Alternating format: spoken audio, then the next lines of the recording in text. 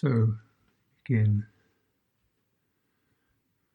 to the Buddha I go for refuge, to the Dhamma I go for refuge, to the Sangha I go for refuge. Something you might have heard many times, so many times it just becomes another piece of, wrapping. There's a really pretty powerful statement though. I mean, note the word refuge. That's the way it's always been. The heart needs refuge. We kind of assume that we are all powerful, all conquering human beings, dominant species, technologically advanced, slaughter things, whatever we like, impunity. We got that sort of impression, and we tend to be fed upon that. We can do. Aim for the highest, progress, get what we want, so forth. This is the dominant undercurrent message. And actually, we look inside your heart. A lot of times, you just need refuge. You just want something to wrap around you and give stability and comfort and reassurance and clarity. It's not, so this is our awakening. In a way, our awakening begins with that acknowledgement that we need, and also that it is available. It is available. Not because of anything about you personally. If you can listen to your heart, you can tune in, if you can follow instruction, it's available and you need it. When things are good, you don't think you need it. But you need it all the time. To just keep things guided straight. Because of this flooding influence. The flooding influence, first obvious, fundamentally sense consciousness, floods us with sights and sounds. But predominantly with ideas, notions, attitudes, which the mind consciousness is the most powerful of all of them. And with this flooding, often the reality of it is a certain loss of autonomy. We may think we're in charge and doing what we want, and can you stop it? Does it get you what you want? Is it really coherent with how you're living, or are you just living a kind of a life that's based upon ideas what other people do, or social models that you can't really achieve? And therefore you feel you're not good enough because you're not able to fit into the current of the flood, to be successful, wonderful, attractive, confident, on the ball, da-da-da-da-da. And so there's something wrong with you? No, nothing wrong with you. It's the flood. It's delusion. And you can't actually fit it. So one of the awakening moments is a recognition of you don't really belong in this. That's why it doesn't work. But while within it, there's a sense of the loss of autonomy. It's taking one away from a place where you would feel perhaps stable, balanced, open, assured, comfortable in the present. And it's loss of autonomy. There's also, a loss of responsiveness. That is, our responsive tend to be programmed in accordance with the nature of the flood. Put it, for example, the technology moves you along at its speed. The traffic moves you along at its speed. The tube train moves you along at its speed. The lift doors open at their speed. Everything moves at its speed, and you have to move in accordance with that. So you get kind of entrained to a system process. The systems are run automatically and according to particular aims. Get there fast, hyper And it's become so normalized that we don't maybe even recognize this is just normal life. But it's actually hyper, because when you stop and pause, you feel all this kind of banging around, inside of stuff. Remember, do this, then you sort of, can you sit quietly? Can you discharge that energy? Or is it still pushing and just going in different directions? Can you discharge energy? And this is very important. And mostly systems don't allow discharge time. And so, therefore, we start to basically burn out. Yeah. So we're going to say to hyper, and the burnout is hypo. We just feel lassitude, lethargy, exhausted. And therefore, with that slightly depressed state, can't make it, haven't got the juice. And then the need to thrust into activity to keep up with the movement of the system. The system's not your system. We may be moved along since Stone Age human beings, but the wiring is the same. Nervous system, we haven't mutated. So actually we're carrying the same sort of neurological wiring and reflexes as our Stone Age ancestors did, but now we're running, 1,000 volts more down the system. So hyper. We may think this is unavoidable, necessary.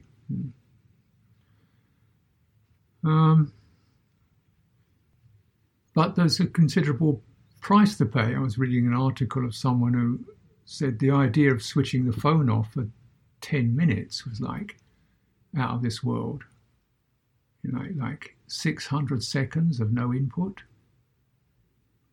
I mean, 600 seconds of no input. Maybe 3, but not 600. That's the system. You've been trained to that. Yeah. And I suppose also with that, there's no question of the matter. One's attention is therefore steered in that direction, and where we get more of the same message. Your attention is towards those instructions, signals, beeps, urges that confirm the same message and you keep you on the same track. Yeah. And with this is a considerable loss of receptivity, because we're not opening to other things, wider things. We're not opening to nature. We're not opening to breathing. Our own bodies, we lose those. Deeper meanings like life and death, what's it all about? What I'm here for. We lose receptivity to these very profound and essential meanings that as human beings we should be continually attentive to. Any one of us could drop dead tomorrow. So, what's this all about? And so we lose receptivity to that deeper thing. We even lose receptivity to what we're doing. We kind of, I've forgotten this. Oh, sorry about that. Excuse me. I didn't really listen. And receptivity to other people. We become insensitive. And self-obsessive. That is, my stuff is this, and what's happening around me, other people, is only sort of 20% aware. Very common. And you may think, you take it all personally, but it's the nature of the flood, of the overload, does that to people, does that to the human mind. Right? Yeah. And in that particular process and channel, we receive a considerable amount of data and messages that seemingly inform us, but actually form us. They don't just inform, but they form. Yeah. And we become part of that. And then we pass it on and put our energy into that. You have to bear in mind the fundamental thing that you have, you're never parted from, is your intention, your movement, your action, right? That's yours. Where you put it should be up to you. That's your treasure. And yet so often we're spending it on what? Where our intentions, where our actions, where our motivations go. Are they actually enriching you, satisfying you, widening you, deepening you, or are they just keeping the show rolling?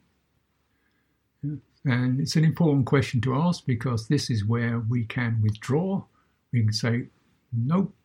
And I think if we look at this in a big picture, if a considerable proportion of the population just say, no, we're not having that, I'm not doing that, the system basically changes, And we can see with COVID, suddenly, oh yeah, we do this, we do that, and then suddenly we can't do this and we can't do that. Oh, all that was essential that we had to go to work, had to do this, had to do that, got to do this. Suddenly COVID says, no, you're not. And it's that moment when you can realize, hey, that which seems so essential and normal and had to is not. Where am I? Where am I in my heart? Where am I in myself? It's an uncomfortable messenger, COVID. It's a grim messenger. It's not but the Buddha said death and dying is a messenger. And this is just one big example of it. And it suddenly says to you, what are you doing? All that you felt you belonged to, owned, were capable of, had to do,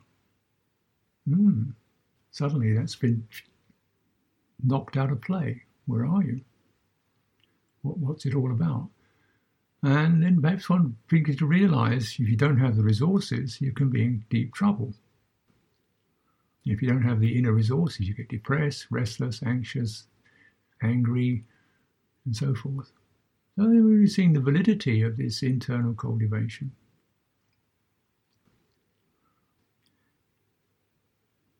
So loss of autonomy. Autonomy is important, isn't it? You can be authentically, not just swept along. You're standing on your own feet. That's important, isn't it? Your actions, are they taken over? Yeah. Your actions taken over by other forces? So you're running faster than you should be, the wrong direction. Is your attention mesmerized?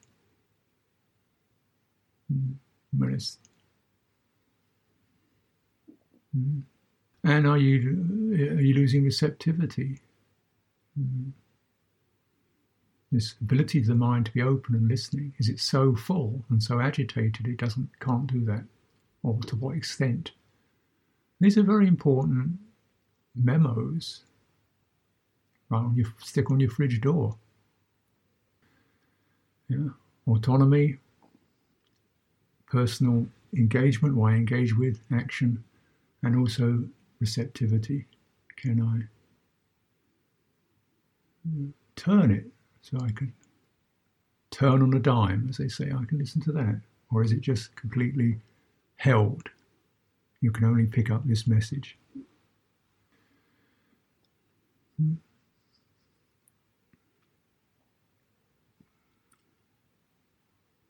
Now, the fundamental tool, it's not, we don't use just one Dhamma tool, but we use many, but what I'm suggesting is the one I'd like to highlight this occasion is a quality called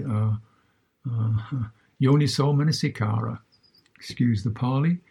It's a very, but it's an exceptionally rich and meaningful term. Yoni, source, origin, the womb. That which is the source. Manas, attention. Kara, fashioning, making. Making your attention go to the source. Turning your attention to the source, both the source of your actions, where you're coming from, and also perhaps the source of your being. And this is an exceptionally, it's an agile quality. It's not intellectual, though we can use our intellect.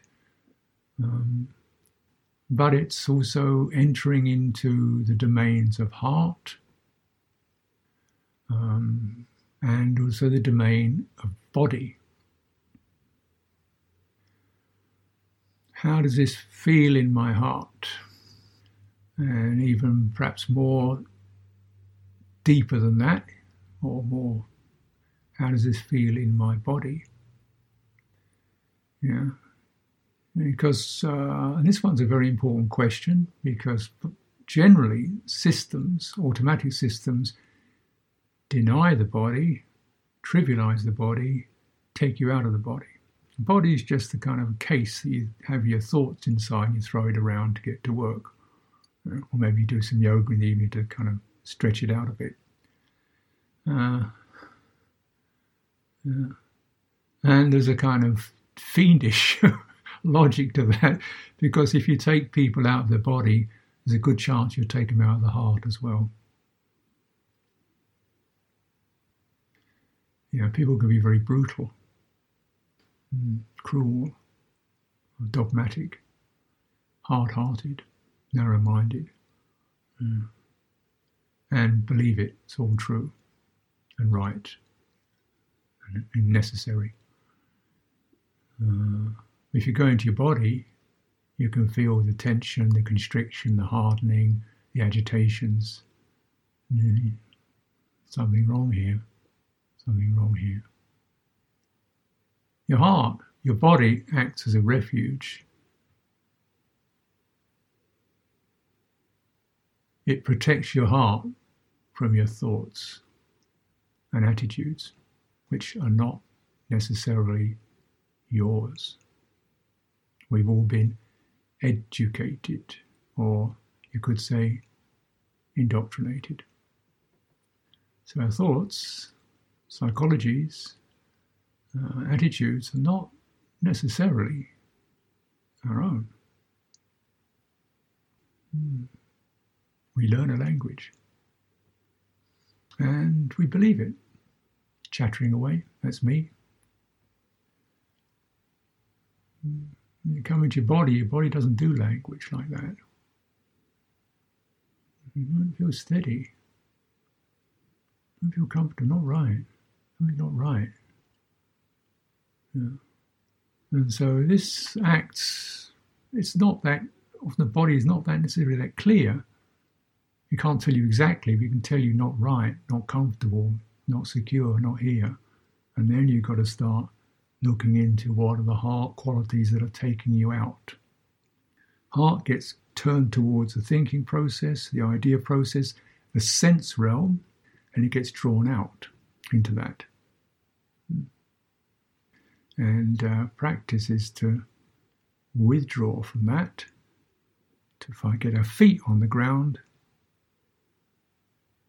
open that up, stabilizing that, begin to clear the residues, these agitations and imbalances there, so we can listen more clearly again to those signals and say, nope, nope, not now, not now, that one I follow. You've got some autonomy, you're able to make meaningful decisions that are authentic.